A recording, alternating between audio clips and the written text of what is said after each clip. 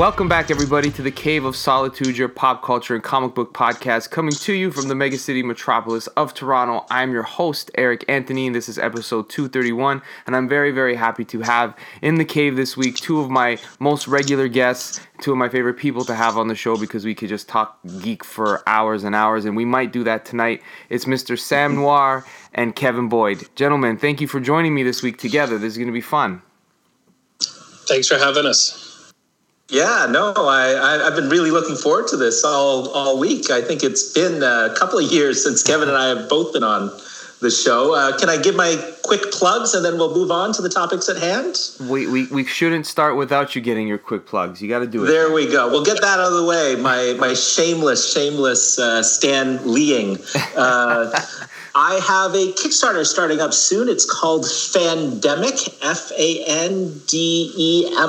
You can look that up on Kickstarter, and that is essentially our pop culture parody webcomic. We make fun of all the things, including Star Wars and Lord of the Rings and superheroes, Sailor Moon, etc. So check that out. And Ballyskillin, we just got our augmented reality animated fantasy series back from the printer as proof copies, and it is a gorgeous package. I cannot wait for folks to have a look at this. Artist Andrew Dorland has really knocked it out of the park, so very excited to get that into folks' hands, particularly our Kickstarter backers. So let's get on with the show. Excellent. So I gotta ask you, are you aware that there's a convention called Fandemic? Really? Where is it? Mm-hmm. There was a guy that used to be associated with Wizard World for many years. And just before the pandemic shut everything down, he announced that they were launching the Fandemic tour. And it was supposed to start in Houston. And it got postponed to 2020 and then pushed to this year.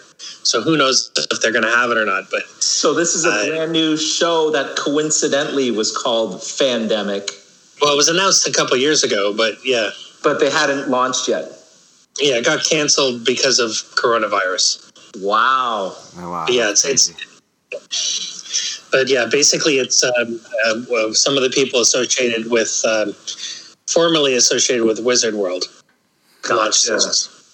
And it just happens to sort of, wow.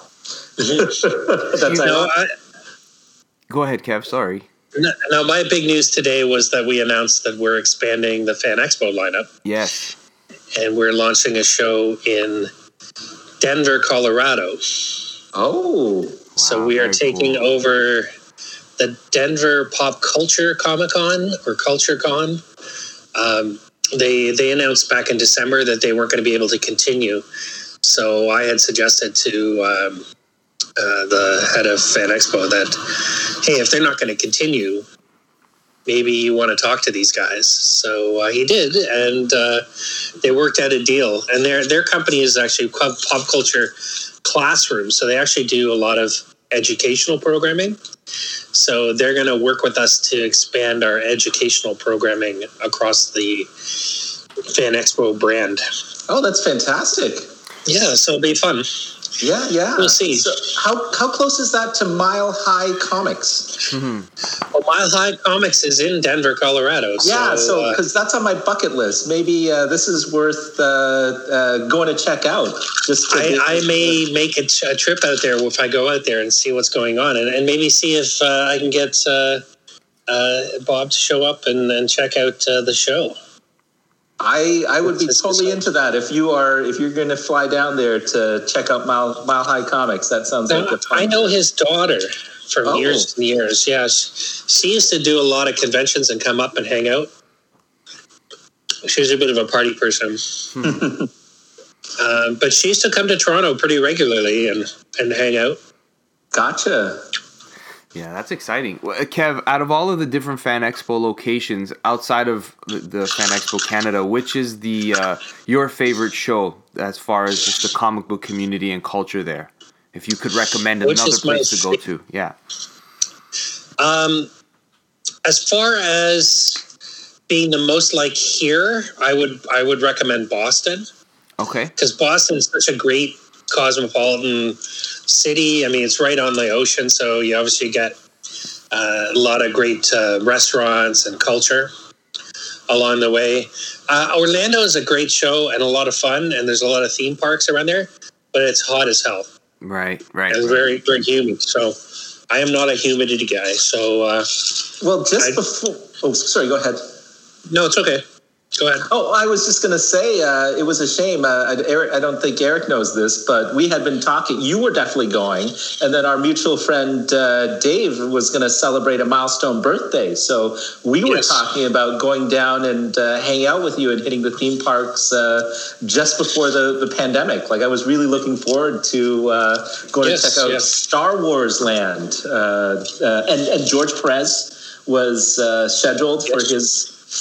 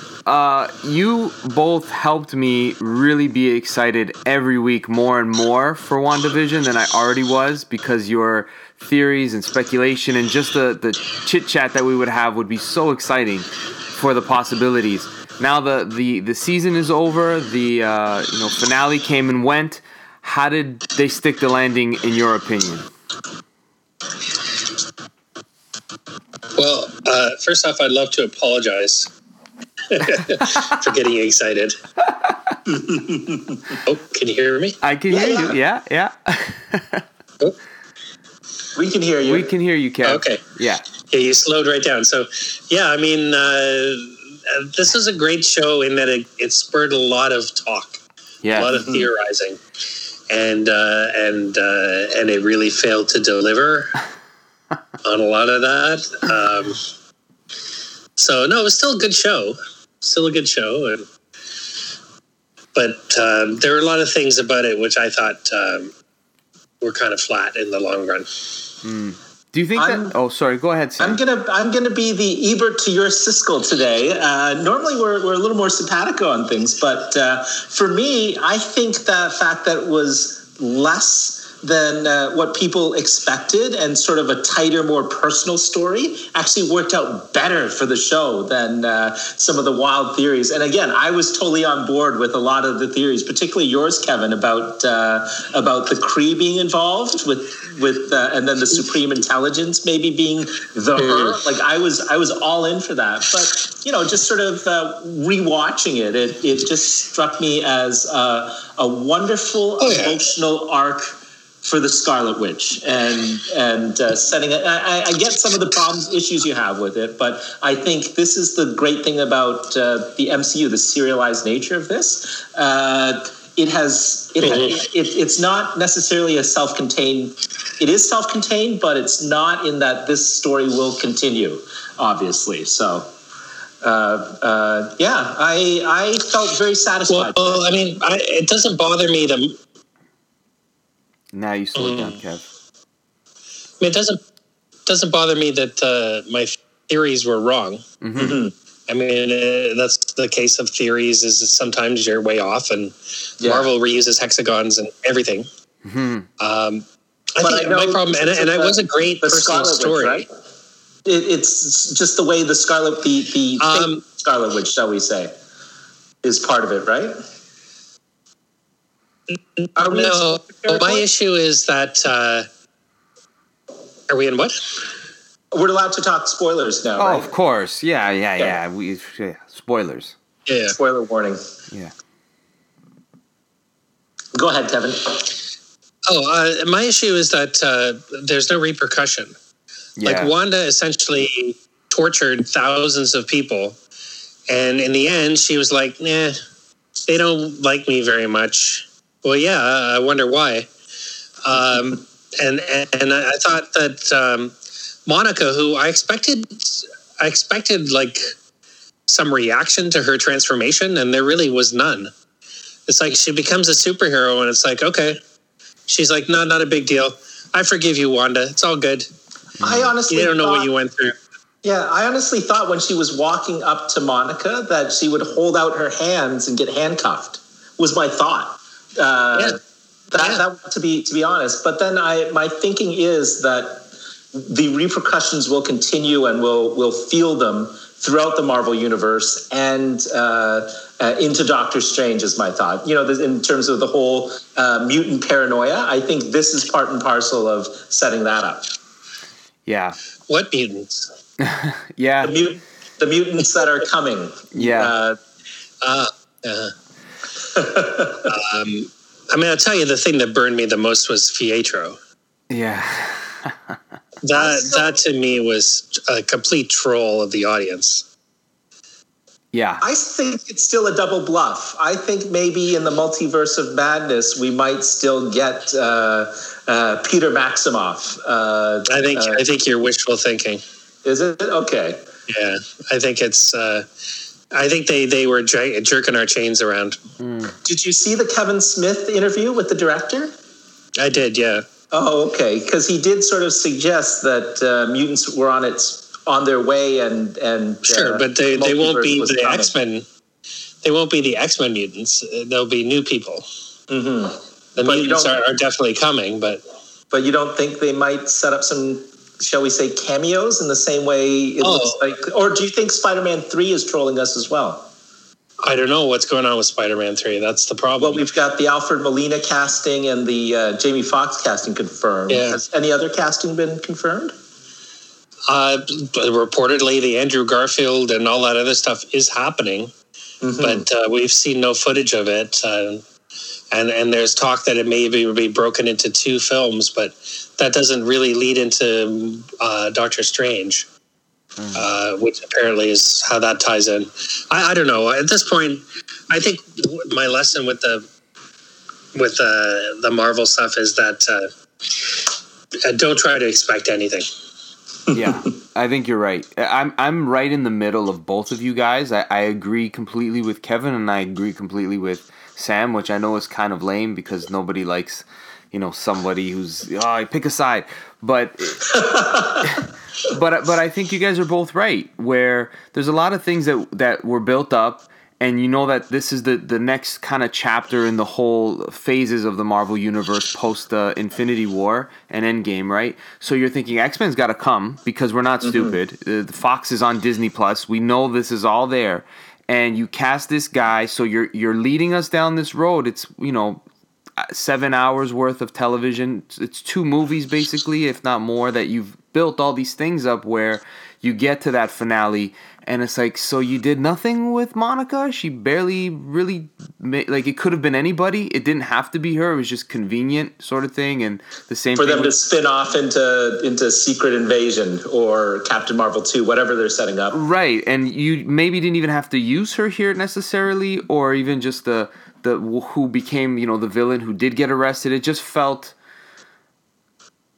I don't know, it didn't live up to the expectations or maybe our imagination and theories. But I think you're right, Sam, that the fact that it became a smaller, more personal story, the reason why that story of Wanda and Vision works when you read something like, the miniseries or their relationship in the Avengers, it's because it's so personal to them. It's such a unique story to her and Vision and in the Avengers, Simon, right? Wonder Man. It's a very intricate story there. So it almost like, yeah, that's what it should have been. Like, this is the way it should be more feel like when you're reading Tom King's Vision. It's like a very personal story.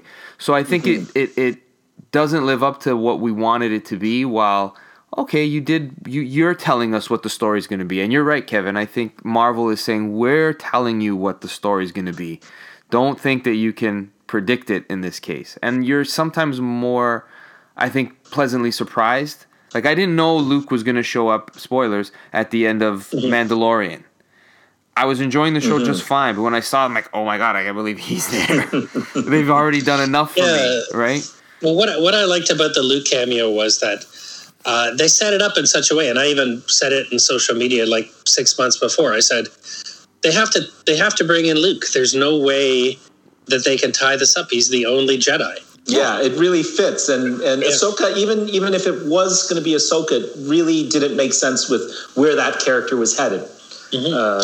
But I think most of us just write it off and say, oh, there's no way they would do that. I mean, how could they do that anyway? I mean, Mark Hamill's an old man, an older man, and Luke is at a different place in his life. So, and I will forgive the Uncanny Valley Luke too. Like, he was a little Uncanny Valley, but they did it the perfect way in terms of him hooded up until the reveal. Yeah. Yep. Now, and anyways, I was going to say, for me, it made a lot of sense during that Kevin Smith interview that they were constantly writing and rewriting up till the last minute. That made a lot of sense because there were, as Kevin has pointed out, there was a lot of dropped subplots, right? Like the fact that the witness. The person not mentioned again. Yep. Yeah, just gone. So there was something set up, and then they even talked about the dropped scene, which was a little Scooby-Doo in terms of the rabbit, Mr. Scratchy. Right, and there's 2 versions of that story. So Shackman says that they filmed a sequence with Monica and Ralph and the kids in the basement, and the rabbit becomes morphs into a demon, and they fight it off. But so Shackman says that they dropped it because they felt it was too much for the finale. It distracted. While I've also heard that the effects sequences weren't done, and they just decided to drop it then, that they weren't that happy with it, rather than try to force a rushed effects job. But the biggest problem, I think, is that they did it after the pandemic. So Kat Dennings was not available, so they had to... It's clear they CGI'd her into that truck for her 2-second appearance. And they couldn't get... I'm fairly certain that Doctor Strange was supposed to appear, and Benedict was off doing something else, so they couldn't get him to come in. So now, do you guys think the rabbit demon could have possibly been Mephisto? I was Or is waiting. it So I was too waiting big for of- Mephisto to show up. Like that was my conclusion, and not because it was a far stretch. It's just kind of Marvel as unexpected, and it's like, oh my goodness, they turned this thing and they made Civil War, like they made this happen, and Spider-Man showing up. I didn't expect that. They do deliver on. Well, yeah, Thanos is the bad guy. Like, we're getting to Thanos. That's established. So I felt that Mephisto was kind of like, this is an established thing. This is Agatha Harkness. This is the kids are there. We're getting to this point. It's important for that to be introduced. So to not have it happen, maybe it'll happen in Doctor Strange. But I was like, they didn't do that. Okay. Well, I think the big problem, right, is you've got a Marvel hero who's essentially a villain in this series, and so there's the hope that there's a darker hand at play, and when you're talking about magic and evil, I mean the only really two possibilities would be Mephisto or Nightmare, and they did kind of troll us with Nightmare because they'd used the term a lot in a few episodes, and especially the 8th episode when they're showing the Dick Van Dyke episode, and you hear Nightmare quite a bit, and the devil people as well. They drop mention of the devil a lot, right? And Demon Spawn when referring to the kids and all of that. So it could have been either one of those, and I'd heard actually that the rabbit was in fact Nightmare was the end, but they but they dropped that. They didn't do it. So, but now I mean, Wanda is clearly a villain of sorts, and the Dark Scarlet Witch saga, and we're setting her up for being the problem that Doctor Strange has to deal with in Multiverse of Madness. So. Do you guys think, and this is a tangent blending comics with the show, and again theorizing, because I'm for the first time reading the West Coast Avengers or Avengers West Coast, whichever title it goes by, of the Vision Quest. It switched names. Midway through. It started as West Coast, and then I think Racking Wise. Yes. Since Byrne was writing both titles, it made sense to rack them together. I think so. Yes, that makes sense. I'm reading it for the first time. I find it ages well. It's a really good story in regards to how it holds up with modern plots and comic book stories. I would be interested in this now. And of course, Byrne art at the time is still top notch. But I'm reading it, and I forgot my point now. Got too busy complimenting Byrne. Wanda's always kind of been that sort of a villain or a hero. So could she be? Now I remember my point. Because she started as one of the Brotherhood of Evil Mutants. Right. Exactly. So could she be the Magneto character now that mutants will be introduced? Like, will she take that role kind of like she's too powerful, but she's sometimes with us, or she could be a real problem for us? Might they use her in that capacity now? I'd like to see that, actually, given the way they've set it up. I'd hate for her to because as Kevin pointed out, she has been made a villain and just sort of flew off. Right. So I would like this sort of exploring her, and it looks like this is what they're doing. She's sort of exploring her dark side. Right. Yeah, I mean, she's definitely comes across as schizophrenic in a sense in the final episode. At once she's a sympathetic character, expressing her love for Vision and all of that. And the next thing she's like, yeah, I'm going to read the Book of Evil and have my glowing red eyes and peer into the multiverse and all that stuff. Kids in and break the multiverse. Yeah. So, but I do think that when the mutants, and they're actually talking about using the name The Mutants instead of X-Men. Interesting. To launch it. Yeah. So I don't know if you know the history of that. So I know that one of the producers of the Marvel series isn't crazy about the name X-Men. And she said as such because she feels X-Men is too male dominated, right? So, but Stan wanted to call the X-Men the Mutants. That was the title he had for it. And Kirby said, no, let's call it X-Men. And they went with X-Men. So I think there's talk of using the Mutants as the title for the film that will introduce them.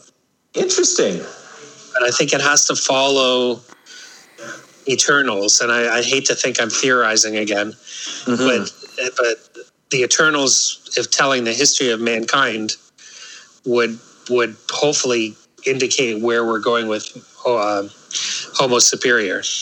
Now, do you feel, because I would love, say, a cameo by Apocalypse, is given the fact that they want to rest that franchise a little bit, do you think we'll see that kind of cameo? Maybe not Apocalypse necessarily, but historical mutants? Well, I mean, Apocalypse is such a big part of a certain element of the history of the Marvel Universe, but they could gloss over that and then just go back to return to it as they feel like it. I mean, heck, we've got Pharaoh Ramatut, right? And yeah, that's true. Yeah, who was Kang the Conqueror in the past and all that stuff. Immortus and all that mess. Yeah. Now, and I think that we're going to see a little bit of that in the Loki series. Right? Interesting. So do you guys think that the rebranding and calling it the Mutants will also be a less confusing place for people to get back into an X-Men story? Because everyone's like, well, which X-Men's what? Even with the Fox, pseudo universe that they tried to create, it can be confusing. Like, does Wolverine count or this one? So do you think it's a good way to make people be like, fresh start?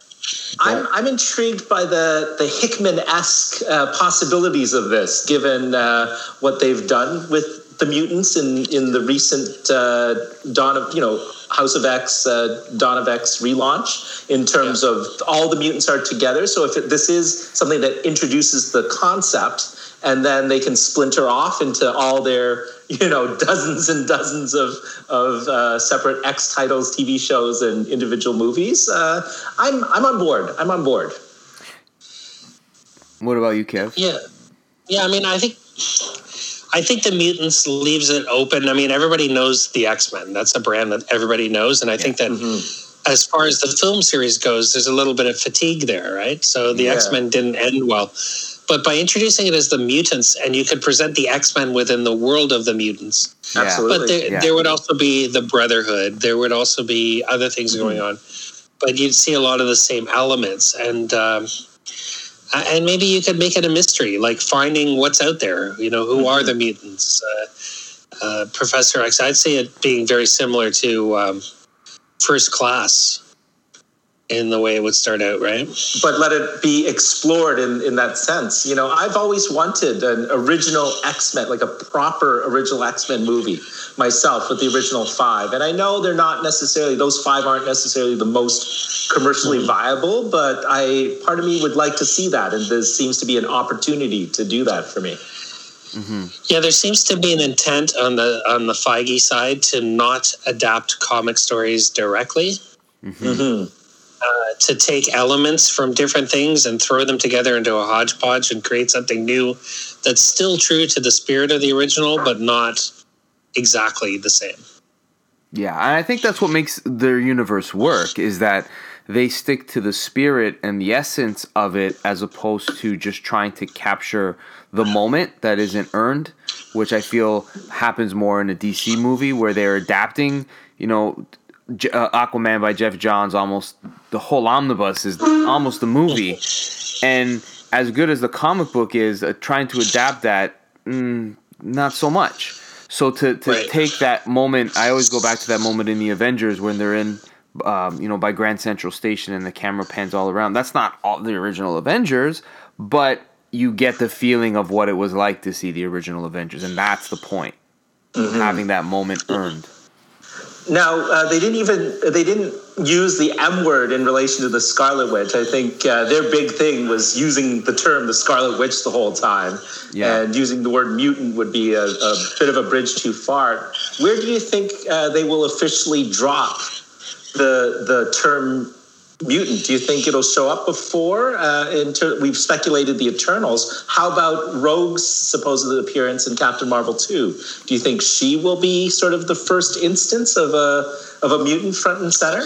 So the problem is, and we're going to go crazy with every project and saying, is this where we're going to see mutants? Is this where it's going to drop? So you could look at Falcon and the Winter Soldier. You can say, in one episode, they're going to Madripoor. Madripoor in the promo, you see them going to a big city. And that's Madripoor in the thing. So, and there are mutant characters, associated characters that are going to be in the show. So they wouldn't drop Wolverine in there, for example. I don't know. That's the problem. Seems to be a too big of a reveal for you'd want Wolverine to show up in a major franchise film. I agree, but I do think that the history of Captain America ties into Weapon X is Weapon 10. He's not Weapon X. He's the 10th version of a super soldier that they attempted. And this is an opportunity for them to finally explore this with Captain America and the Hulk and, bring in Nuke, Bring in the Weapons Plus program. Well, I mean, from what I understand, we will be getting Isaiah Bradley, who was probably... So if Captain America was Weapon 0, then Isaiah Bradley was Weapon 1. He was the first attempt to make a super soldier after Captain America. And Tuskegee, that sort of Tuskegee-esque territory seems to be a really fertile place to set a story, in my opinion. I'm all for that. Especially with Patriot, obviously eventually going to show up with a Young Avengers spinoff. Right. And then a lot of what Phase 4 seems to be doing is setting up Young Avengers. So, but, Tim Roth's character would have been part of that super soldier serum program. I think the Abomination. I think there was an Easter egg where they did identify him as Weapon something or other. General Ross goes to the canister, pulls out the formula, and it says Weapons Program Super Soldier Serum, and gives it to him, and it works. He's kind of like Captain America. But it's not enough for him, which is why he douses himself with gamma radiation and turns into the Abomination. And he's set to appear in She-Hulk. Oh, is he? Okay. Cool. Yeah. Very cool. Yeah, I think when it comes to that sort of speculation of when they're going to say it, I'd be more willing to place bets on when they officially announce that the Mutants is scheduled for such and such release in 2023 or 2022, then I can start, I would start to nitpick and, it'd probably be here or something, because all of these characters we mentioned, even someone like a Rogue, clearly she's a mutant, but she could just be thrown into the Avengers if they don't want to go that route. Like, you can adapt that character enough to say, it's almost like the way Wanda and Pietro were originally introduced. It was open now, right? They could be mutants if we want to later on. And I think that Marvel likes to have those options to be able to change it at any point where it's like, nah, we didn't go that way. Almost like what you guys are saying with the writing it to the last minute. And the thing, too, is that while most of us know Wanda and Pietro as mutants in the Marvel Universe, the fact is that with all that stuff that went on with the X-Men and stuff like that, they actually revised history to make Wanda and Pietro, I guess, they're not mutants, and they're not Magneto's children either. So they've changed all that, and I assume they would just ignore it. But I think a lot of what happened in the WandaVision series, as far as the Scarlet Witch goes, the history of the Scarlet Witch, that ties to a lot of what James Robinson was writing in that last Scarlet Witch series, where the Scarlet Witch was a term, and not just a name that she picked for herself. It was a title that was handed down to a certain type of chaos magic user. Did he reveal that? I'm trying to remember. Did he reveal that Magda was the Scarlet Witch and handed that mantle to her daughter? No. So what it is the Maximoffs, the mother had a sister, and the sister was their mother. She was the Scarlet Witch. she was Django and something Maximoff. Well, their sister-in-law, I guess, was the real mother, and she entrusted the children to him. So, and I guess they were still born by Bova. That's right, because the retcon was they're no longer in the comics. They're no longer Magneto's kids, right? Exactly. Yeah. Okay, I had forgotten that. That's right. Yeah. So now, I mean, I just have this image of this poor cow woman trying to pawn off these babies on whoever would take them, and tell him whatever story she could tell to get them out of her hair. Mm-hmm. I just want to go and moo in private. I don't want to deal with these twins. Now, Kevin and I went back on this in our own conversations. Do you think they are setting up Chthon with the Darkhold? Like, we both of us love that Byrne drawn storyline where they go to Wundagore Mountain to sort of discover that they were the I guess raised by the Maximoffs and got stuck in tiny little puppet bodies, and then the Scarlet Witch got possessed by Chthon. I think it could go anywhere, because even just with this one, I think you guys were both mentioning on your social media. I know you mentioned it, Kev, where was the Byrne credit? And the more the show went on, and I'm reading this Avengers West Coast, I can see, like, even when you see the image of the Vision's body taken apart, like, that's straight from the page. And everything that go ahead. As soon as they introduced White Vision, the Byrne credit showed up. Right. Yeah. Right. Yeah. So it was like they were trying to hold that reveal, which, I mean, it was, anybody knew. Like, here I am theorizing and stuff like that, but it was kind of obvious they were heading towards the fact that there was going to be a White Vision or an alternate version of him. As soon as you saw him taken apart on the table, I think we had an exchange or some to that regard. Because it didn't make a lot of sense that Wanda would have reassembled his body. Like, that's where we're like, well, if he was thrown apart, how would she have reassembled him? Like, she couldn't just magic him back together again. And then there was talk of maybe she'd taken the body to someone who could do it, and that was why she went to Westview and all that stuff. But no, reality was she just walked away from it, right? And here I am theorizing again, but I'm pretty confident that was Wundagore Mountain that we see Wanda at the end. Yeah, I thought that too. So, do you think they're setting up Chthon, Kev? That to me, am I pronouncing it right? It's Chthon. So some people say I've always called it Chthon, but some people seem to say it's Chthon. Or Chthon, something like that. I've heard one person say that they were, I don't know if I'm remembering correct, it was on Comic Geek Speak, and one of the guys, Adam Murdo, who's the kind of the brain of the group, he said that it's just Thon. Interesting. Yeah. I'm not sure if I'm remembering correctly, but he's did a class in linguistics and all of these things in languages. So I could be misspeaking, and if I am, I apologize. I don't know for sure, but I've heard that pronunciation too, just Thon. I always thought it was a riff on Cthulhu. Probably in some ways. Yeah, I think you're right.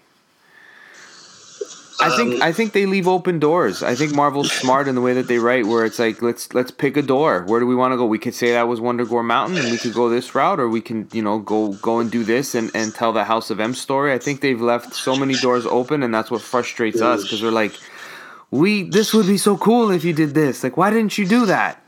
Yeah, because if you're using the Darkhold and you're introducing the Darkhold has such an important part in the history of vampires. So Blade.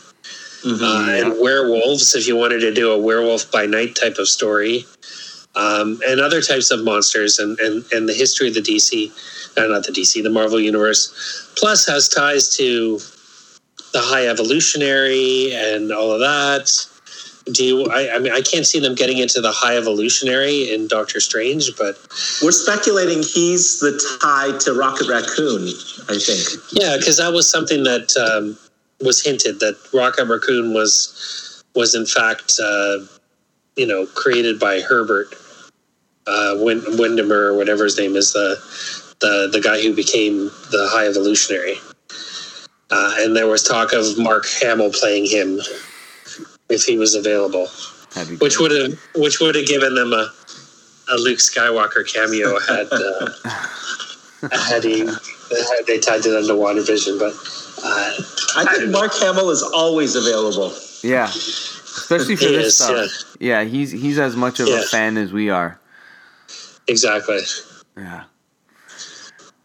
What do you guys hope it is? Like, what direction would you like to see? Because there's every possibility. I'd want to see this, Avengers West Coast story completely fleshed out, because I feel like this is a great way to go now that we've had the White Vision and his that commentary he has with himself of memory, right? It's clear now that issue with the White Vision in the comics where it's him and he has information, but there's no sort of emotion anymore. That memory is in the TV show world was the one that Wanda put together. So I'd love to see it go that route, but what do you guys want to see? I texted Kevin right afterwards and said, I think Vision's going to show up in Armor Wars because he's basically Rogue Stark tech. Was my speculation. Possibly, it makes sense. It's so hard to predict where he'll show up next but there you could say this is where I don't think he'll show up. Like I don't think he'll show up in Shang-Chi. I don't think he'll show up in Eternals. I don't see him showing up in Thor: Love and Thunder. So you start just crossing off where would be a good spot for Vision to show up again. Yeah. And he could show up again in Doctor Strange too. That might be the key to bringing Wanda back to some form of reality. That's true. But the problem, right? So is he remembers, right? So he's got his memories back. They were there, but they've been blocked off. But he doesn't have the soul that was in the Mind Stone that gave him humanity or whatever. An emotional connection to those memories. Just like in Burns' run, right? He got the memories back, but he didn't have the emotional connection to them. Right. Although we don't know. The jewel flashes yellow for a minute before it goes back to being blue. Maybe Hex Vision gave him something, and that's again one of my issues with WandaVision is that we have this great emotional moment where she says goodbye to the children, and then she and Vision have this moment in front of the window, and he's like, I was a disembodied voice with no body, and then I was a robot body, and then I was a memory made real. Who knows where I'm going to be next? Well, you know where he's going to be next. You just fought the next version. He's flown off to deal with the fact that he's alive again. And at some point, he and Wanda will have to connect. Right. And the same thing now, we know the children are calling out to her at the end of the end credit sequence. So really, what did Wanda give up? She gave up having them for 5 minutes until their next appearance. That's a good way of looking at it. I'd like the extra complication because I'm a big fanboy of the Wonder Man love triangle, and they haven't set that up at all. No. I always kind of loved it in the comic books, especially once Perez and Busiek got a hold of it. Like Byrne set it up, but I feel like no one did it well until they did it in Heroes Reborn or Return. Right. Yeah, Heroes Return. Heroes Return. Yeah, you're right. I agree with that, Sam.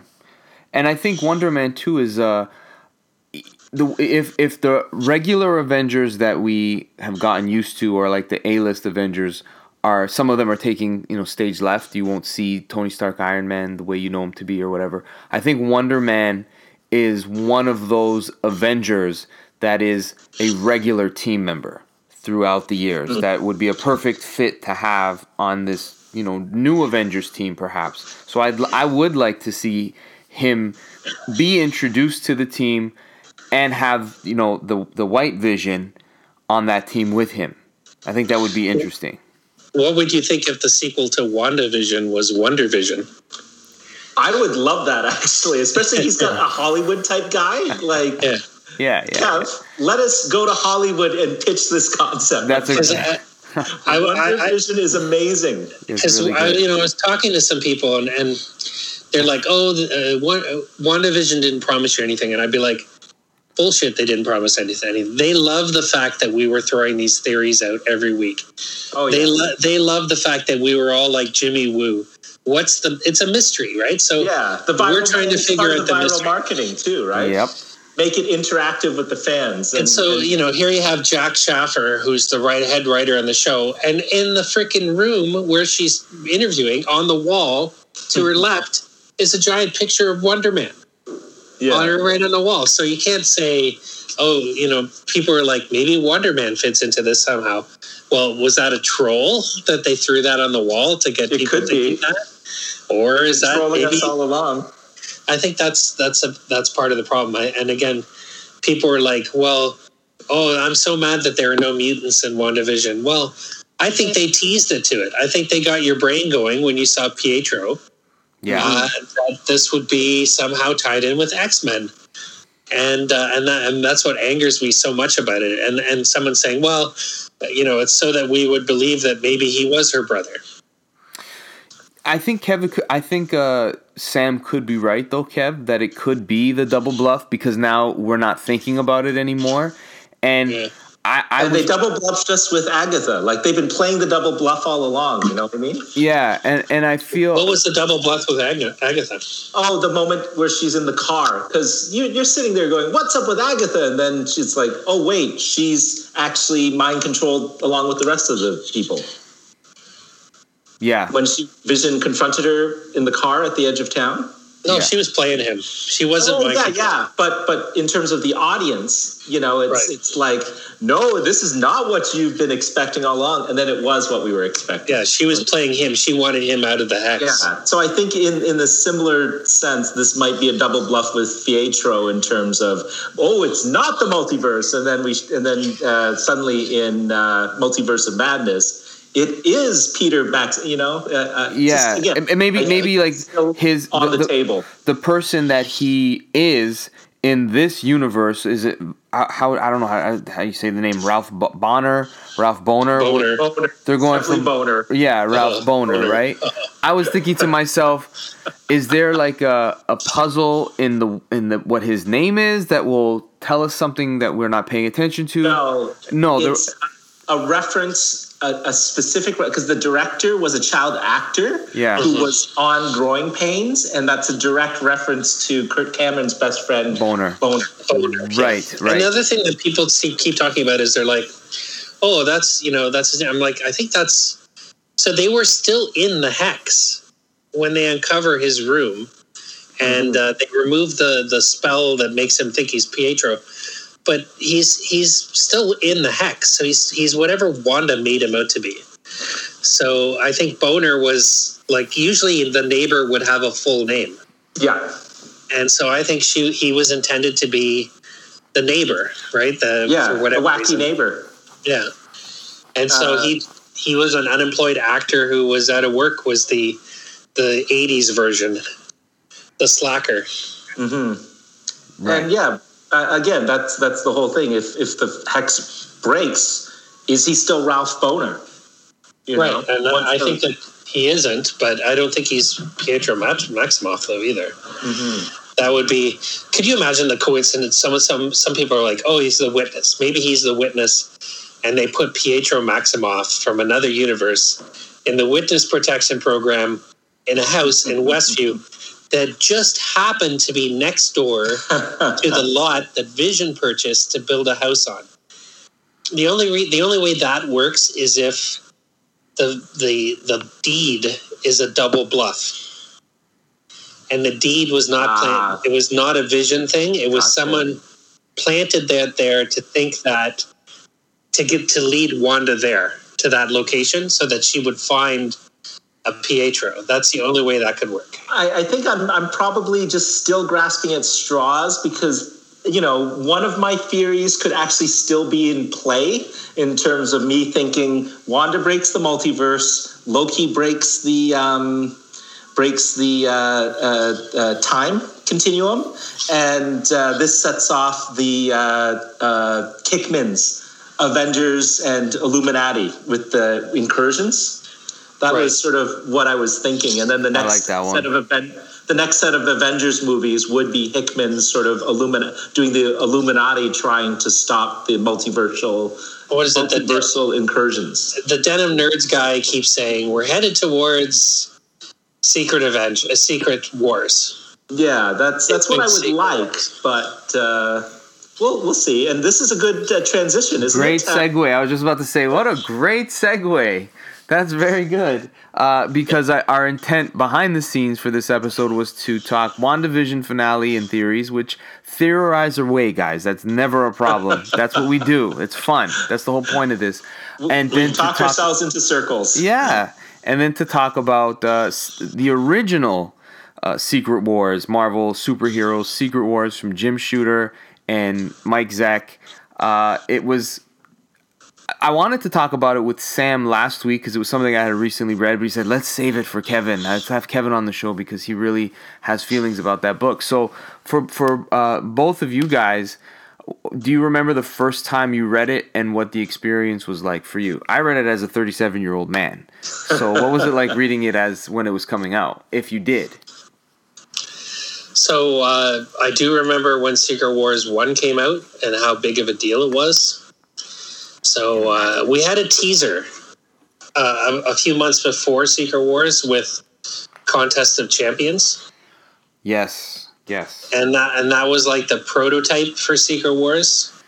And it was an Olympic Treasury edition that was canceled because the Olympics were canceled, at least the U.S. participation in Russia. Right. Which is why we ended up with Contest. And there's a beautiful double-page spread which would have looked fantastic in a Treasury-size edition. Of all the characters looking up, they were all assembled in some dome.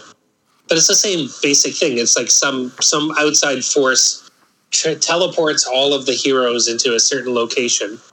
And then from there, the Grandmaster and the...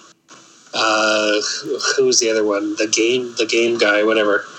They have a bet going on, and they pick different heroes and pick teams, and whoever wins the ball, I don't even remember what happens. It's consequence. But it was one of the Elders of the Universe, wasn't it? Yeah, it was two of the Elders had a competition going, right? Yeah, it was a very thin premise. Mm-hmm. And that translated, I remember a few years ago, I don't remember what year it was, I'm thinking 2016, when the whole crew of Secret Wars came to Toronto Fan Expo. Am I remembering right, Kev? Yeah, we had Bob Layton and Zach and Mike Zeck and John Beatty and Jim Shooter. And I think that was for Toronto Comic-Con, I think. Yeah, it was Toronto Comic-Con. You're right. Yeah, that was something that Tiz, who I worked with at the time, that was his dream, was to assemble the Secret Wars team, and led to the number of reunions that they did over the years in different locations. So, but yeah, no, it was pretty cool. Did you collect the whole thing, like each issue back then, or did you have interspersed ones?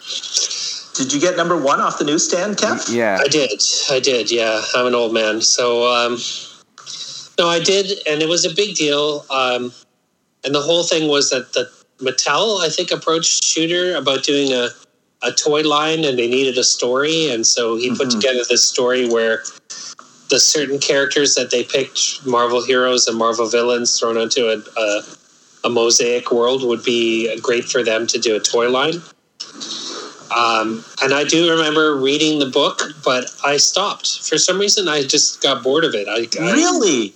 I remember what a big deal it was, because at the time, if you were reading the books, essentially the characters went into the machine at the end of one episode, and then the next month they were back out, but they were different. Yeah, this is going back and finding out what happened to them. Yeah, like Spider-Man had the new costume. She-Hulk was part of the Fantastic Four. Yep. Certain characters were missing, like the Thing, and I don't even remember what else was happening. Other people had new costumes. Other people were in different relationships. Colossus had cheated on Kitty, supposedly, I think was one of the other repercussions. Yeah, that's right. That was a big part of the story. I was totally the mark for this series, I think. I was, I think probably the perfect age where all of, getting all the superheroes at once. Wow. It was a huge deal for me. And I couldn't even find Secret Wars 1. I think the first issue I was able to get a hold of was probably in the newsstands or the grocery store was issue 3. But I did manage to snag, I think, Fantastic Four, where, again, they ran off to Central Park and then She-Hulk popped out. So I was super excited about that, and I had already seen. I didn't have the issue at the time, but I had already sort of seen a friend had that issue where Spider-Man showed up in his black costume, and so I had heard about this. So when I finally did get it, and actually within that year, I did make it down to the Silver Snail at long last, and I think I paid $6 for Secret Wars #1, which was a fortune for me, but I had to have it. And every month I was invested. I was completely invested in this in a way that I wasn't with Superpowers too, because Superpowers was being published in and around the same time.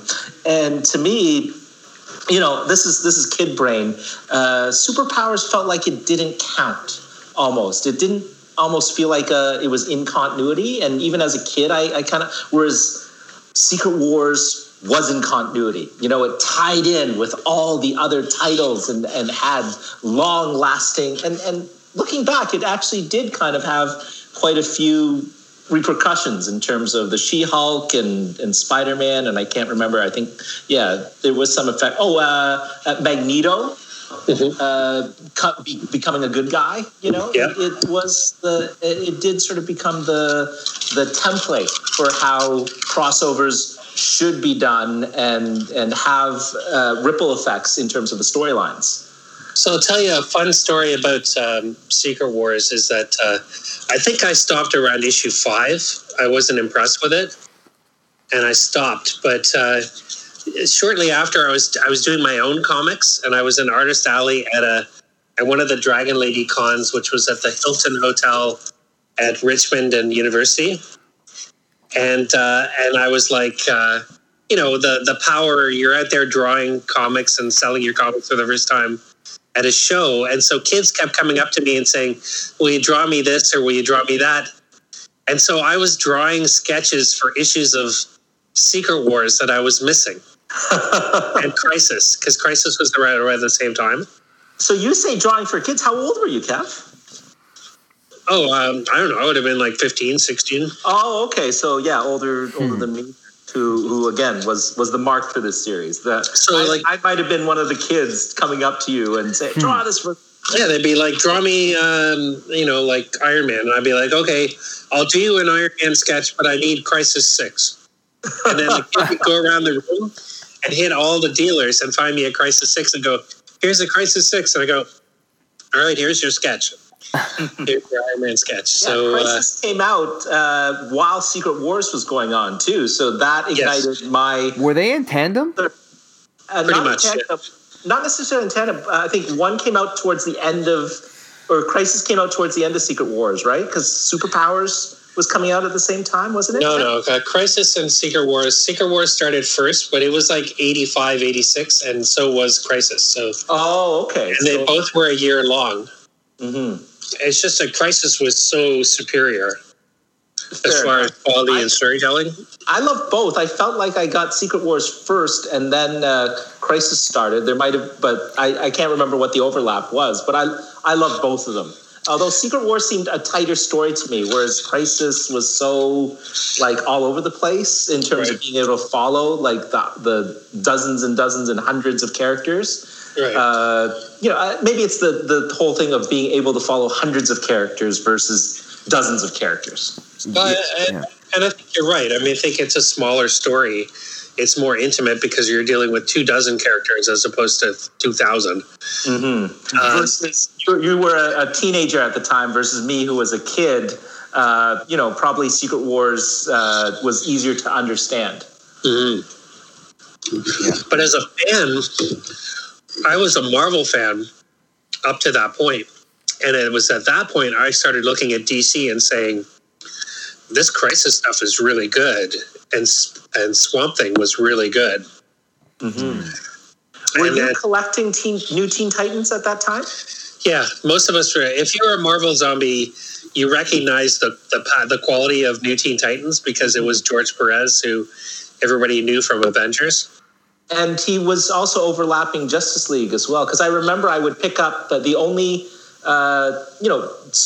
DC titles I kind of liked as much as the Marvel titles were Justice League with Perez and Teen Titans. Yeah. Yeah, but yeah, Titans was really good. It was like a Marvel title at DC. Yeah. And I feel like it was a direct competition to X-Men. It was your high quality of artist, and at that time the same style, high quality writer who are very descriptive. They make use of how talented the artist is, and they're kind of telling these off the beaten path story to really target a specific audience. I think they were doing the exact same thing at those times. And they were also Marvel creator, like they were coached from Marvel as well, both Wolfman and Perez, to bring that sort of Marvel style to the line, and then it worked out so well. They kept poaching Marvel talent, right? Byrne and Miller and that was the real switchover. Was that Secret Wars and Crisis both ended, and Crisis followed it up with John Byrne going to Superman, Miller going to Batman, Perez going and starting Wonder Woman. And all these characters launching new titles, and Marvel was pretty much, it's the same thing. Mm-hmm. It's back to except when the Beyonder came back with Disco Suit and Jerry Crow. Way before Disco. Even I knew Disco was dead as a kid. Why was he wearing a disco costume? Yeah, exactly. Well, I think that was part of the problem is that Marvel started to decline, and then you saw the Image guys rise up in the absence. So the Marvel guys went to DC to launch Post-Crisis. Mm-hmm. There was a void at Marvel that gave a rise to the Silvestris, Liefelds, McFarlanes, and then they were gone not too long after that. That's so interesting. I never thought of it that way. That inside that 10-year period, it was really sort of the Marvel like promoting their talent only to have them walk away, which is why in the 90s they stopped promoting talent and promoted characters over talent. Mm-hmm. Yeah, that's so. Yeah, you're absolutely right, Kev. That was the pattern. I mean, it's obvious, but you think I think of even post those superstar Burns and Perez's and all those guys going to DC, and that other half of the 80s, they're more associated with DC titles in many ways. I never felt that there was a diminishing quality in the X-Men now that you didn't have, or in any of those titles that those people were gone from. They were still good books. There were still a lot of good things happening in Spider-Man, even though Roger Stern had gone to Avengers and then to, they maintained at some level, which was kind of interesting to see that new talent rose up and almost, in many ways, stole the show, changed the business because those guys went to DC. It's interesting you mentioned. I think X-Men remained the same because Claremont was still at the helm. Yeah. Up until he was knocked out by the Image guys sort of asserting themselves. But Spider-Man 252 comes along, and Roger Stern is out, and Tom DeFalco is in. Yeah, with Ron Frenz. Yeah. And those first few issues are okay, but I quit. I was sick. By the time you get to the photo cover at 262, I'm like, this is garbage. I'm for the first time in my life, I'm sick of Spider-Man. And that was the only time I'd ever stopped buying Spider-Man was around then. And Were you still? Oh, sorry. Go ahead. I didn't come back until the wedding around 292, 293. Oh, okay. So you weren't enjoying when Peter David sort of came aboard as well? No, I didn't. I have no love or recollection to the Peter David years. Because Gene DeWolf So you missed out on Sinier and Gene Wolfe? I did, and I hate the art from those issues. I think it's bland and never drew me in. So I have no affection for that storyline. It's funny because I love the Roger Stern era of Spider-Man. It's probably my top 2 or 3 eras, but I also have a real good soft spot for DeFalco and Friends. I have memories of it as a kid, and I also just like both of those talents. But you're right, Kev. I understand that switch, especially that photo cover, was always so like, ugh. But I felt that they were able to pick up well from where Stern left off, and they maintained that book as best as they could. And I like Ron Frenz as an artist. I think he was a very good Spider-Man artist, in my opinion. I thought it was great. I just felt that the stories weren't that fantastic. And then I think Friends was gone. It was sporadic. It was choppy. Like after, there's some great Hobgoblin stories around the 260, 261 mark. Is that Jim Owsley? Might have been Christopher Priest. Well, I'm thinking 262 was Bob Layton. It was a filler story, and I thought it was like a baby story. Because Hobgoblin Spider-Man versus Wolverine to me was a high point in that era. Yeah, I went back and got that. That was one of those books that I filled in, and it was okay again, but I don't remember the art in that being very good. Oh, really? Was it Mark Bright? Yeah, the Quantum and Woody team. Yeah, but not very good in my opinion. Okay. I've never been a fan of Mark Bright or those bland Jim Shooter hires that filled out in the absence of the John Burns and so forth leaving. That's so interesting. Can we jump back to Secret Wars versus Crisis? Sure. Yeah. I'm very curious. How does this stand up when you've reread them as adults? Because Crisis, again, I will agree with Kevin. Like as an adult, I think as much as sprawling and all over the place as Crisis gets sometimes, I think Crisis is definitely the superior series in terms of overall quality. Have you read? We just recently read Secret Wars, so I'm very curious of your opinion, Eric. Well, I've read both of those books later.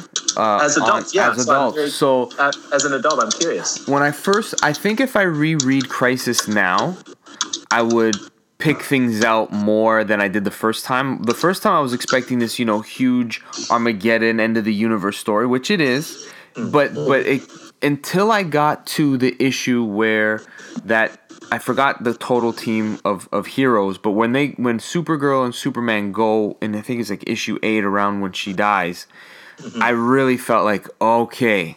But it took 8 issues for me to know that this is what they've got to do. And because it was always these snapshots and these moments in this universe and in this and it's showing what everybody's kind of seeing for a long time. There's a meandering narrative there. It really meanders. Yeah, with tuning forks and towers and you got to protect things. And the art is gorgeous. I'm like, oh, these. Well, it's the Where's Waldo factor, right? Like, yeah. The main appeal for me is Where's Waldo playing Where's Waldo with the Perez art. Right. And I always, especially when I read it then, which wasn't too long ago, but it was. I'm trying to understand what the problem is here. Whereas in Secret Wars, it's similar in that, like, what? The Beyonder? What is this going? It's so simple. It's such a simple thing, but also so complex and nuanced when you kind of take the characters away from the Where's Waldo of it all. And so I found myself always kind of looking at Secret Wars the way Kevin kind of described it, where I knew so much about the story that I didn't need to read it. But when I read it, I said, I don't know anything that happens here. I don't know that the X-Men become their own little thing and they're kind of in the middle of, they don't know whose side they're really going to be on. And you see these characters out of character. they're factionizing like that, and again, that was probably part of the appeal, that they wanted to sort of create these factions and put them outside the context, and then at the end of the day, sell toys as well on top of that. Yeah. And I love the Doctor Doom story. I think Doctor Doom's the saving grace of so many Marvel comics because he's such a great antagonist. He is absolutely, his arc, like his villain arc, is the saving grace of Secret Wars. Like, he's what, creates that spine, especially that 10 cover where he's just like beat up as hell, and you're actually kind of rooting for him to take out the Beyonder. Yeah, as odd as it sounds, especially after he looks like he's going to be defeated. Yeah.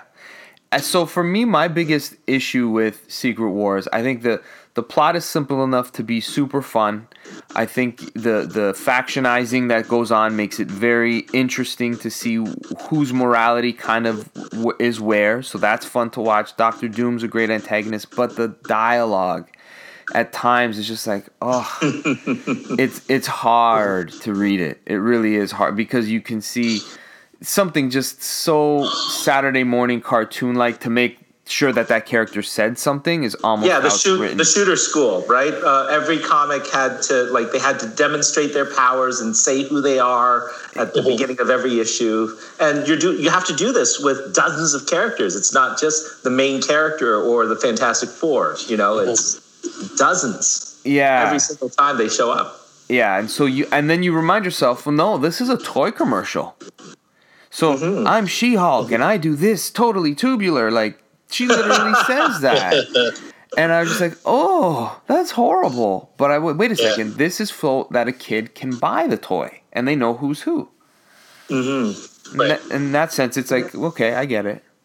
And the toy line wasn't that, it only lasted a few years. So you kind of see all the toys that didn't get made as well. And also, the most compelling characters were outside the toy. I think Shooter really gravitated towards the Molecule Man and Marsha. Who's Marsha? What's her villain name? The Flame Girl and Titania, or is it Titania? Titania, yeah. Who's a character who continued to exist after, right? She's in the Immortal Hulk as we speak. There you go. But I felt like these characters that sort of Shooter got to create and actually do something with, because he didn't have control of the rest of the cast.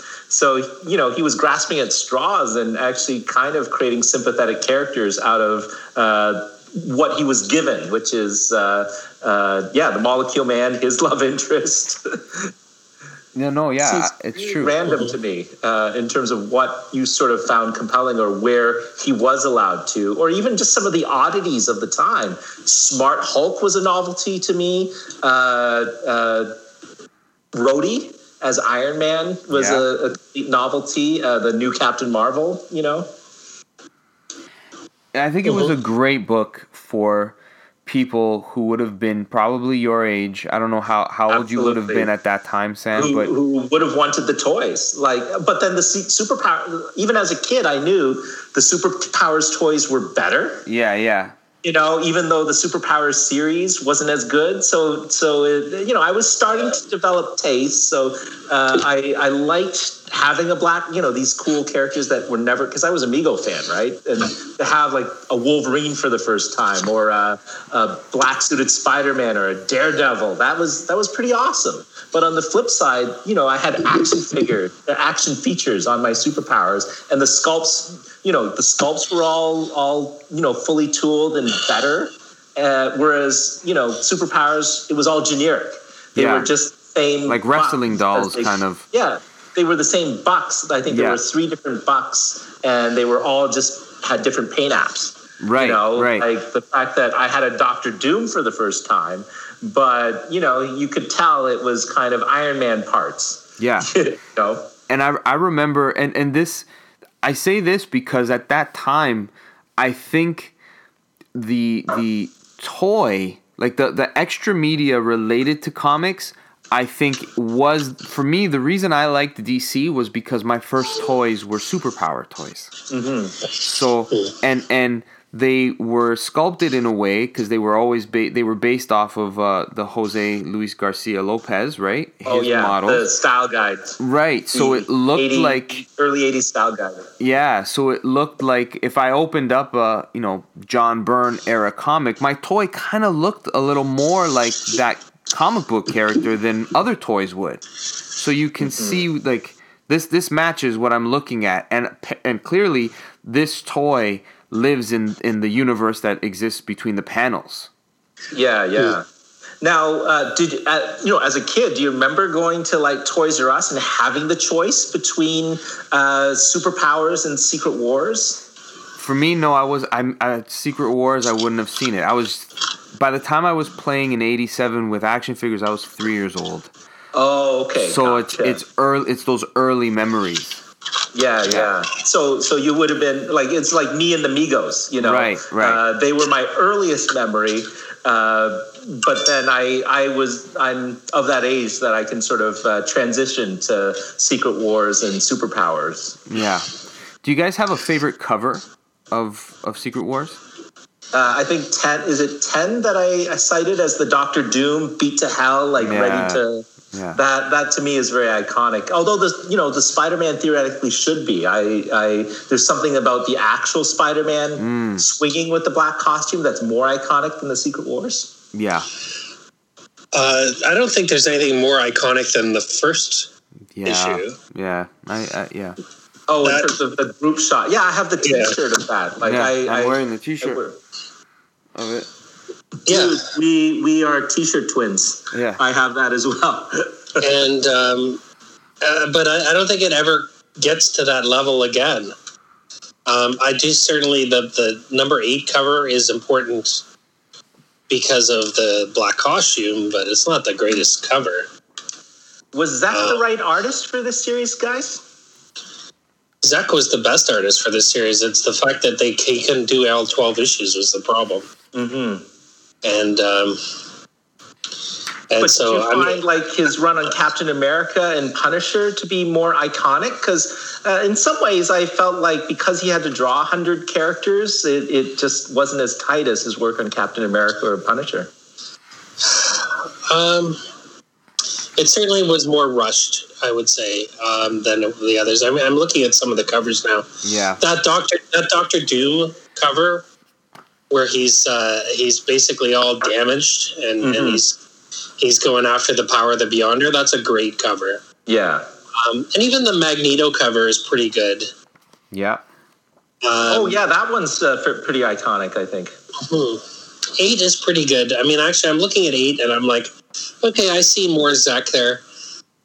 Like some of the other ones, I'm looking at one where like there's some character on a mountain or something, and all the characters are zooming in.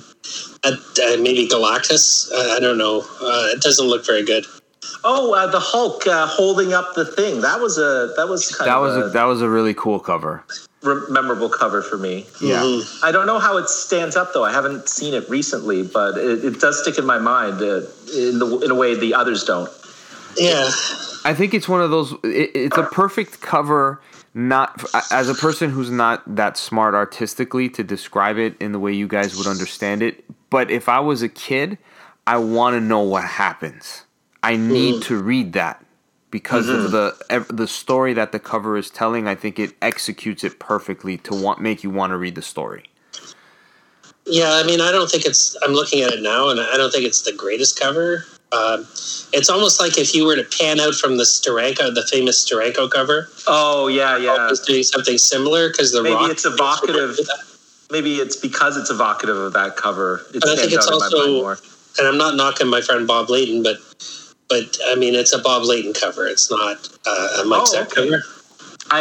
No, thanks for pointing that out to me because again, my memories aren't that great. So Zeck didn't draw all the covers. No, he skipped. He did every third issue, I think, every 3 issues, and then there was a fill-in. Oh, okay. So which covers did Layton do? Like I'm looking at number 5, and that's clearly not a Zeck cover. Gotcha. That's got to be a Layton cover, and that I don't like that one at all. It's the X-Men versus the Avengers. So are the Zek covers the one that are sticking out in my mind then, in terms of the Doctor Doom, the Spider-Man, the Magneto, and the first issue? There's Those are a all Zek's, right? I think there's so. number 3 is the one where Spider-Man discovers the X-Men are plotting against them, and so it's a misunderstanding, much like a Three's Company episode. Yeah, it's called The Crisis Within, and you see Spider-Man fighting the X-Men. That's a great cover. That's a Zek cover.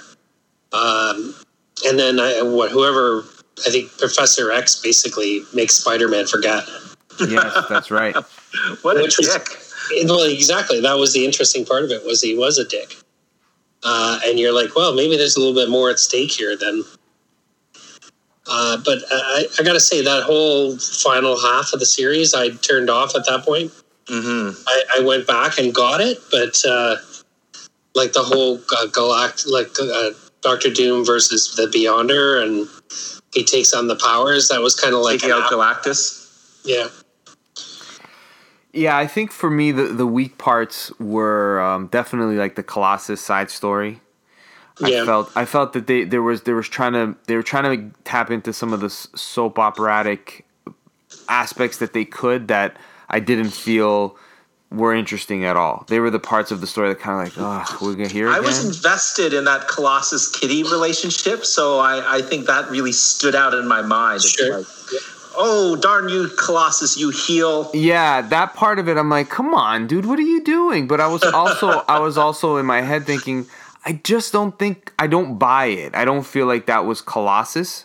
It didn't seem something he would do, where it was definitely a Johnny Storm thing. So it was very out of character, but not in a way that I was like, ooh, that's a plot twist. I'm like, I don't buy it. Shooter writing other people's characters too, so I'm sure there was a lot of grumbling going around the office in terms of the office politics around Shooter at the time. Yeah. Yeah. Now, in terms of Crisis covers, which ones stick out for you guys? Like, which are your favorite Crisis on Infinite Earths covers? Kev? Oh, well, I mean, I don't think you can get away from the fact that 7 is a great cover. Supergirl, the death of Supergirl. 1. 8, the Flash cover was iconic, that the Flash was going to die. Mm-hmm. I love the detail on 10 and 12. And I'm just going to call up the images and look at them while we're talking. I think issue 1 has that incredible wraparound. Yeah. But I felt like it wasn't as strong as Secret Wars 1. You know what I mean? Like it was great. It was Perez doing all these characters. Yeah. But there was sort of but there's a lot of secondary characters on there. Yeah, like who's Pariah? You know what I mean? I remember thinking that, like, when I picked up, and I did pick up Crisis on Infinite Earths #1 off the stands. Mm-hmm. Yeah, I'm looking at them here. 7 and 8, 10. I love it. Was Crisis, the Spectre versus the Monitor at the dawn of time. Oh, that was great. Yeah, and then that 12 cover where it's like all the characters fighting the Monitor, the Anti-Monitor, or the Anti-Monitor, and he's like a giant character in the middle of the city of Metropolis, I guess, and they're all bouncing off of him and stuff like that. I never quite understood the Anti-Monitor redesign halfway through, because I actually really liked the original Monitor design a lot better than sort of what they came up with later. And I guess his containment suit kind of broke up. Yeah, I guess. But story-wise, it didn't really make a lot of sense to me. Why they visually sort of changed and again, this is probably the little kid in me at the time trying to figure it out. Some of these, though, the #2 cover with Commandy and they're all on top of the tower, not a great cover. What about the Heads one with the Earths? That to me sort of stands out, but again, it's more of a Where's Waldo novelty. Yeah, that was kind of cool, but the Death of the Monitor one was okay. It was well designed, but not a great cover. The villain cover is fantastic. One where all of the supervillains are assembled. Yeah. I mean, that could be a poster. Yeah. The one with the Monitor looking at all the different fractured Earths didn't really work for me. So a lot of them were hit and miss, right? So yeah. And then 11 is okay, but it's kind of like 11 is kind of the dead zone between two major events. Seeing what had changed in the Earth and before the big final battle. Yeah, it was almost like a weird anticlimax, wasn't it? Yeah. Do you have any preferences, Eric? I'm going through the list now. I think, of course, the death of Supergirl issue is so iconic, as well as the Flash one. It's again those Where's Waldo's moments, and I think you're right, Sam. Looking at the first wraparound, issue spectacular, Crisis Infinite Earths, it's beautiful. But I think it doesn't hit it out the park the way the Secret Wars does.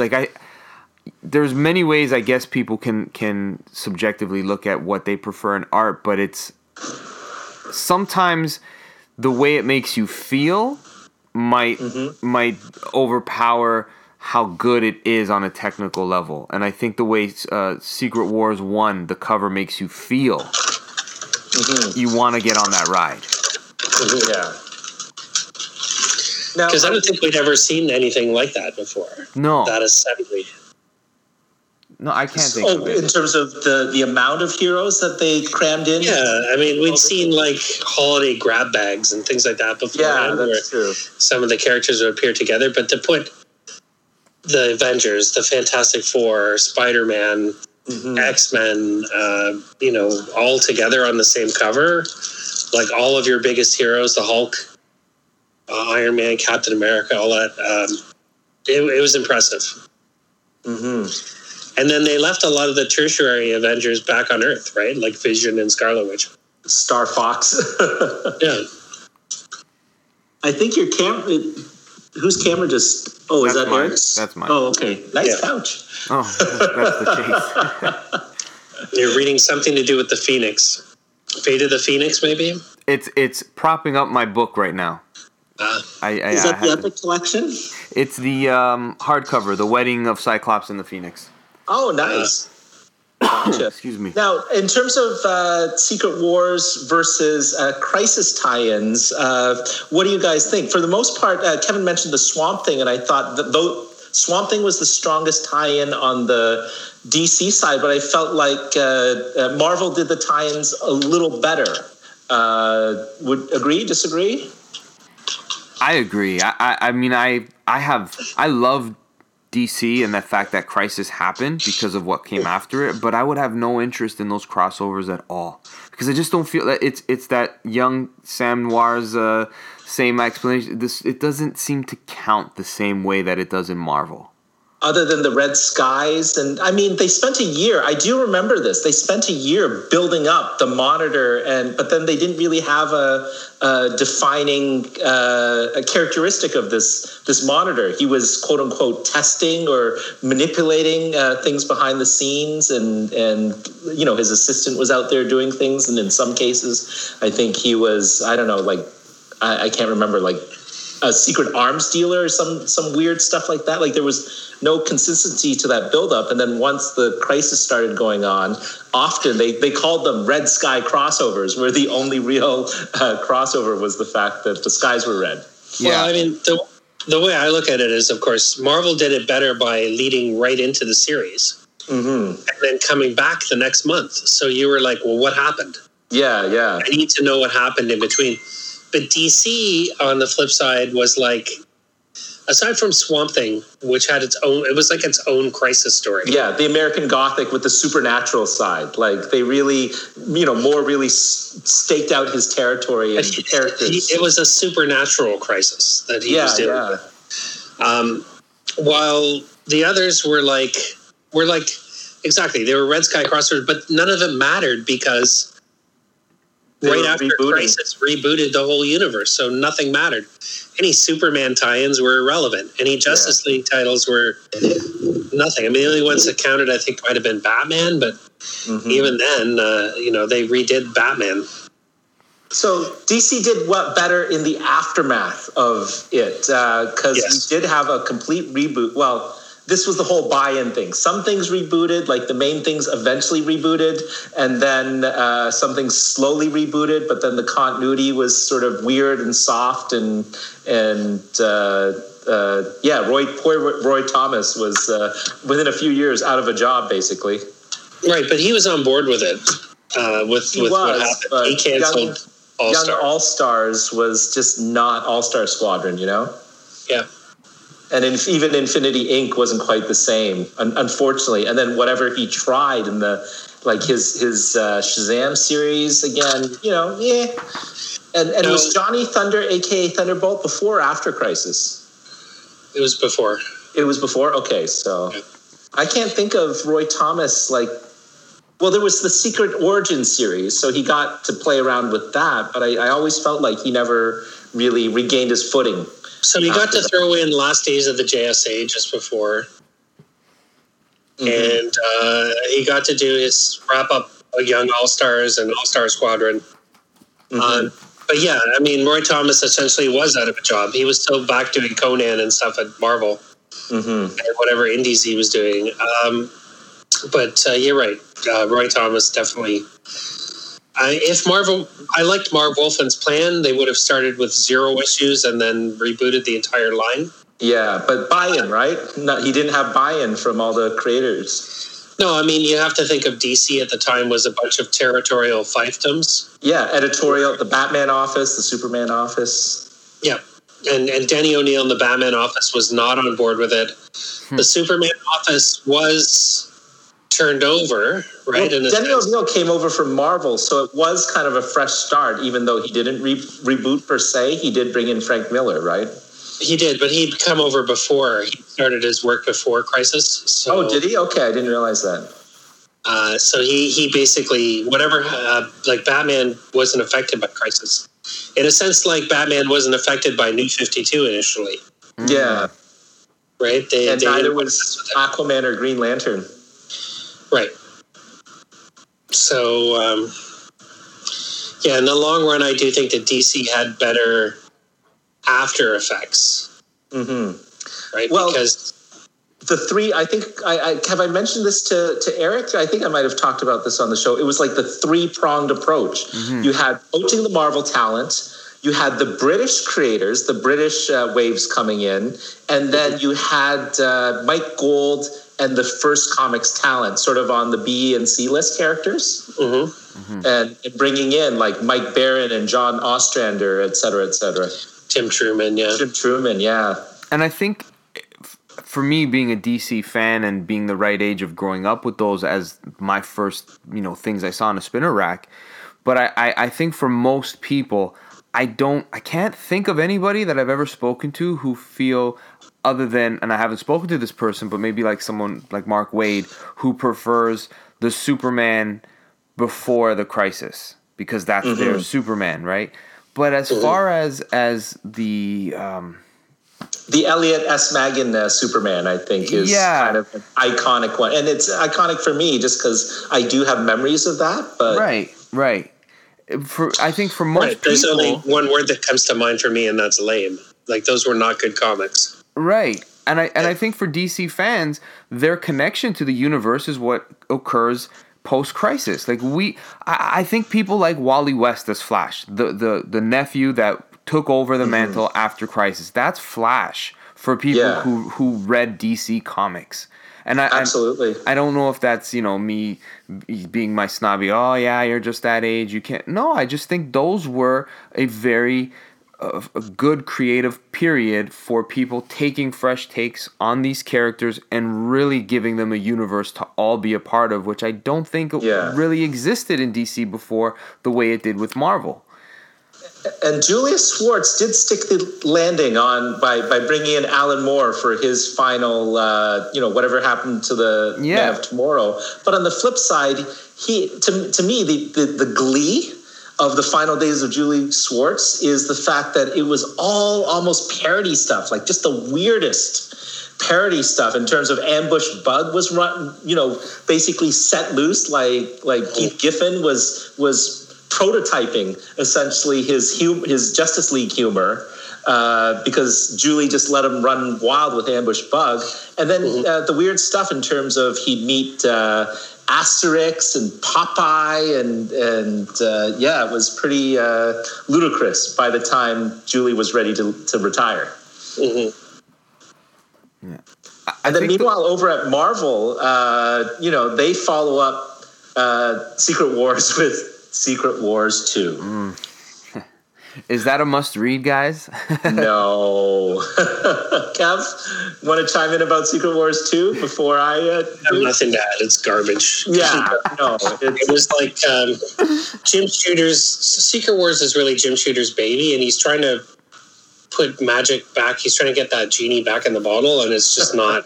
it's not working. Yeah, and there's this weird, kind of, I don't know, stranger in a strange land, man that fell to earth, kind of, he's trying, but it's just horribly executed. This sort of, a meandering narrative, and it's best when you look at it as high camp and comedy. I got you, but it wasn't intended. You can't say for the new universe, by the way. you can't even bring in the comedic aspects. At least you have Jerry Curl Disco Suit Beyonder. You know what I mean? You can point at it and chuckle. Right. Right. I think the only Secret Wars 2 tie-in that I like is the bit with Dr. Doom and.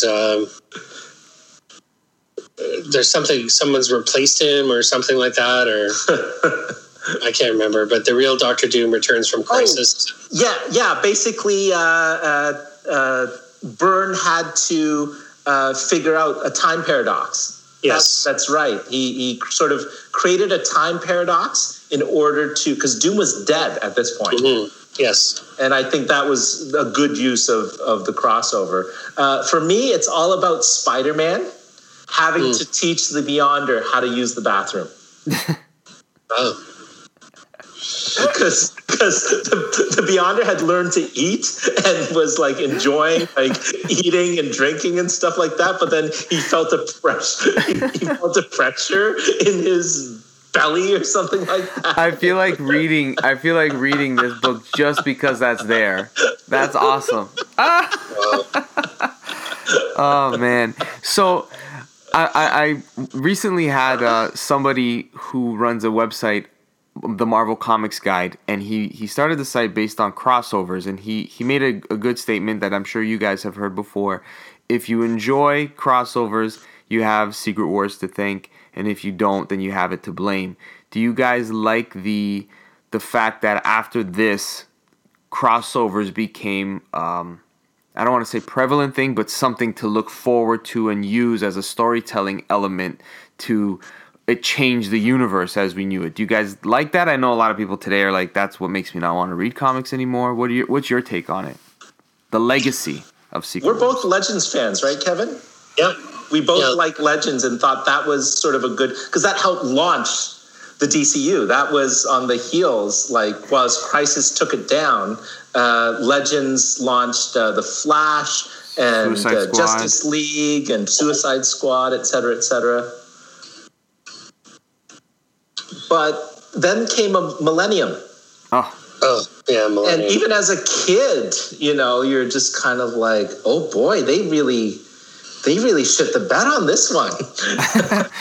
They did. And I'll tell you, the problem is that they had some great writers at DC. And they decided that they would turn every year, one of the big writers would be given the opportunity to write the crossover. And so... Steve Englehart? I guess Englehart did Millennium, and that was a disaster. Ostrander did... Legends, which was great. It was self-contained. It was a tight story. It was the new... reintroducing the new gods in a way that they hadn't been, again, especially after Hunger Dogs, right? It felt like Hunger Dogs had taken them off the table, and then they were action figures and superpowers. But here's, the new gods as an actual threat. Yeah. Yeah. And of course you have Byrne, which, on art, and he can like make any story sing to me. Mm-hmm. I don't know how he did all the stuff he was doing at that time. Just the amount of pages he was drawing during that era is incredible. When you have an opportunity, interview Ty Templeton. Not my story to tell, but Ty has some good insight into that. Okay. Okay. Well, and part of it too is Byrne learned when he was doing FF and Alpha Flight. And The Thing at the same time too, I think. He was writing The Thing, but I wasn't drawing it. But he learned how to draw in ink. So he bypassed. First off, Byrne was a guy who was like, well, why are we paying for an inker? I could do the inking too. Why do we need to pay a writer? I could write it too. So I think he might as well have done the lettering too, so that he takes all the job money as opposed to feeding it out to other people. But Dave, I remember Dave Gibbons had something to say once Byrne started lettering. Yeah, and I think because Byrne is an early adapter of a lot of digital technology, including digital fonts. And I think he used Gibbons' lettering as a basis for his font when he started lettering his own stuff digitally. Well, one of the things I think he successfully did was, as he was writing it, he was composing it on the page. And so he may have done rough outlines, but he inked on the page. So the books didn't look as sharp. No. But he was able to generate more pages. And so, some of the figures, some of the faces look weak to me as opposed to earlier. Mm-hmm. When he had an inker, and even later on when he does get an inker back, when Carl Kessel starts inking him again. But he was fast, so he was able to churn out a lot more. And so when you look at Legends and Superman and stuff, he was churning out 2 to 3 books a month. And subtly, maybe this is why I wasn't always as excited about his DC stuff. You know, not even being able to articulate it as a kid. There is something about the fact that, was it Jerry Ordway who was inking him on the final days of Fantastic Four? Or you had, Terry Austin on the classic X-Men. Like, as a fan, you go back and you feel like that Marvel stuff where he had an inker just overall looks better. Ordway was there, but I think Carl Kessel was his primary Fantastic Four inker. Around the time that he did so he did that episode where the Thing was on the Super Wars planet, mm-hmm. where he fights Dracula, the Wolfman, and Frankenstein and stuff. And it was jarringly different. Rocky Grim, Space Ranger. Yeah, and it was, but the art was jarringly different. And it was because he brought in a new inker who really added an element to his work. Mm-hmm. Who's your favorite Byrne inker, Kev? I don't know. I mean, Terry Austin comes to mind. Yeah, no, me too. Yeah, Terry Austin, I think, has got to be that's the best Byrne duo. Mm. I agree. Which is odd because, in some ways, I think, Byrne's more organic kind of line. You'd think someone with something closer to his style rather than, Terry's very technical approach to inking, with his microns and stuff. I still think the best Byrne pen and ink with Austin would be those first few issues of Fantastic Four, like 232 to 236. Oh, yeah. Although Byrne was on the series before that, but he wasn't writing, right, Kev? Am I remembering that correctly? Yeah, he was a penciler. So because I remember there was an early Herbie Fantastic Four comic that I recognized his art, but then when I went back, I realized he wasn't writing the series back then. Mm-hmm. Who was the writer that he took over from? Oh God, I'm gonna pull out the book. You guys. Yeah, I want to say Marv Wolfman. I feel like you might be right. Oh wait, because Marv Wolfman was doing the issue 200, around issue 200, where the Son of Doom, that forgotten storyline. Yeah, that was my very first Fantastic Four. I think it was like 199, where the Son of Doom had all the Fantastic Four powers. Yeah, there was Marv Wolfman. Bill Mantlo wrote some of those first drawn issues by Byrne. And then 233 was Herbie. Roger Stern. Okay, I feel like, the Herbie issues was probably Bill Mantlo, I would imagine. Yeah, I look at the 217 when they're in space with Herbie. Yeah. That's Bill Mantlo and Marv Wolfman. And Joe Sinnott, of course, was a long-term Fantastic Four inker. He was Kirby's inker towards the end, and he stuck it out through the entire 100s, basically, inking over Perez, over Romita Sr., so he added a consistency to that title. Yeah.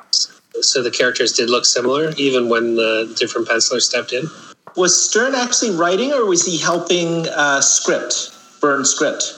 I don't think Stern had anything to do with Fantastic Four. Oh, okay. It was just one issue, I think, was written by him. It says in the omnibus, 233. Oh, gotcha. That's all. So what's included in that omnibus, by the way? Is it all the penciled work as well as the written work? It includes those early issues, too. Oh, okay. Yeah, everything he did. The Herbie issues. This volume goes up to issue 260. It's half of his run.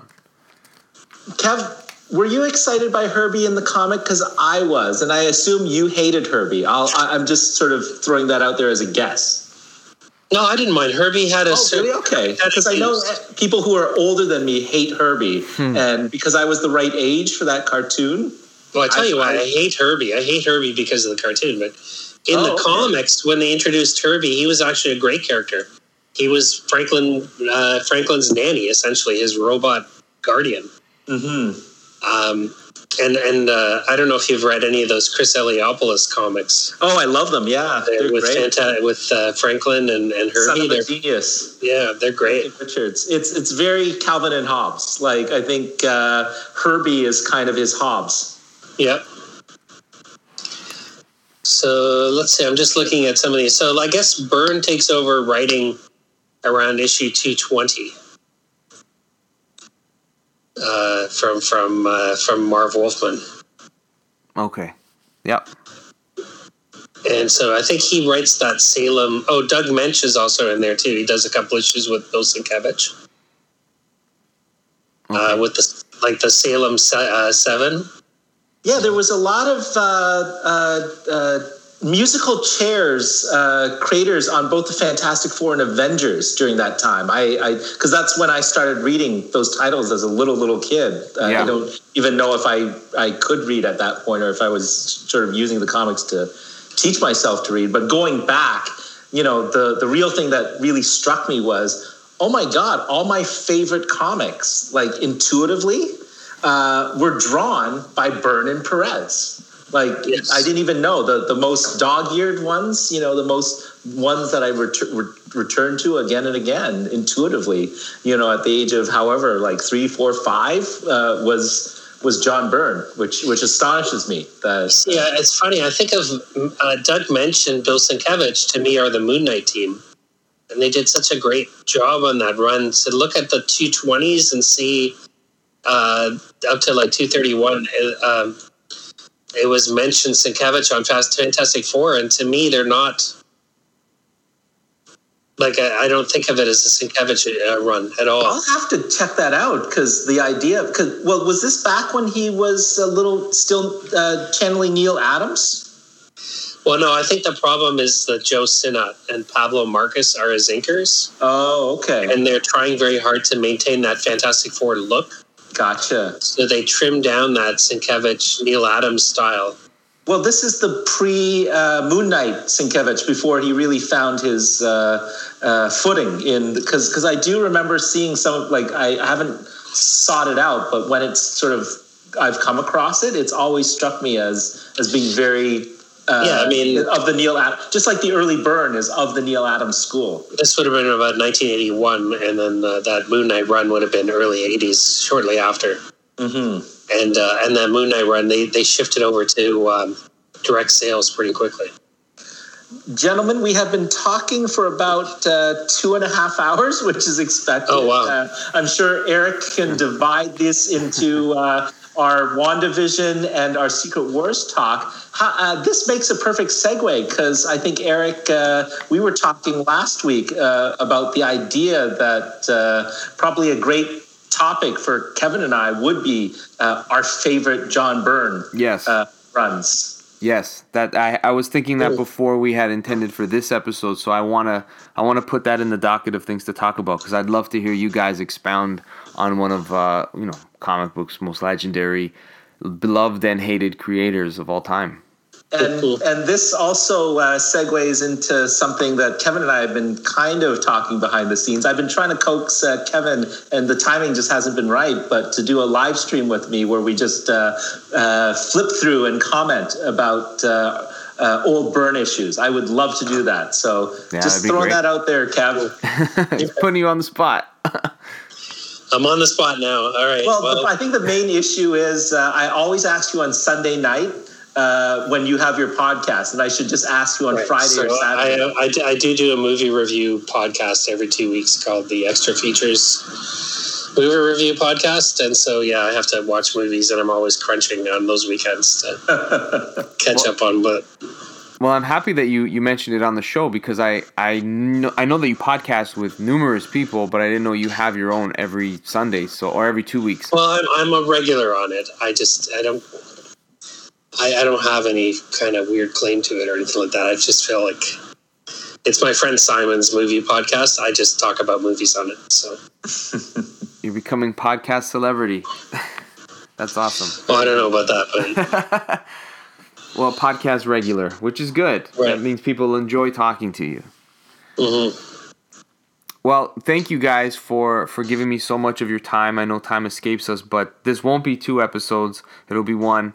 I'm going to enjoy listening to it because you guys are fun. I have a good time talking to you guys, and it's the type of conversations that I enjoy listening to myself. So I'm always happy to be a part of them now and have them recorded for posterity, if you will. So thank you guys. It's always a good time to talk to you. Any last things you want to plug or mention before we sign off for good tonight?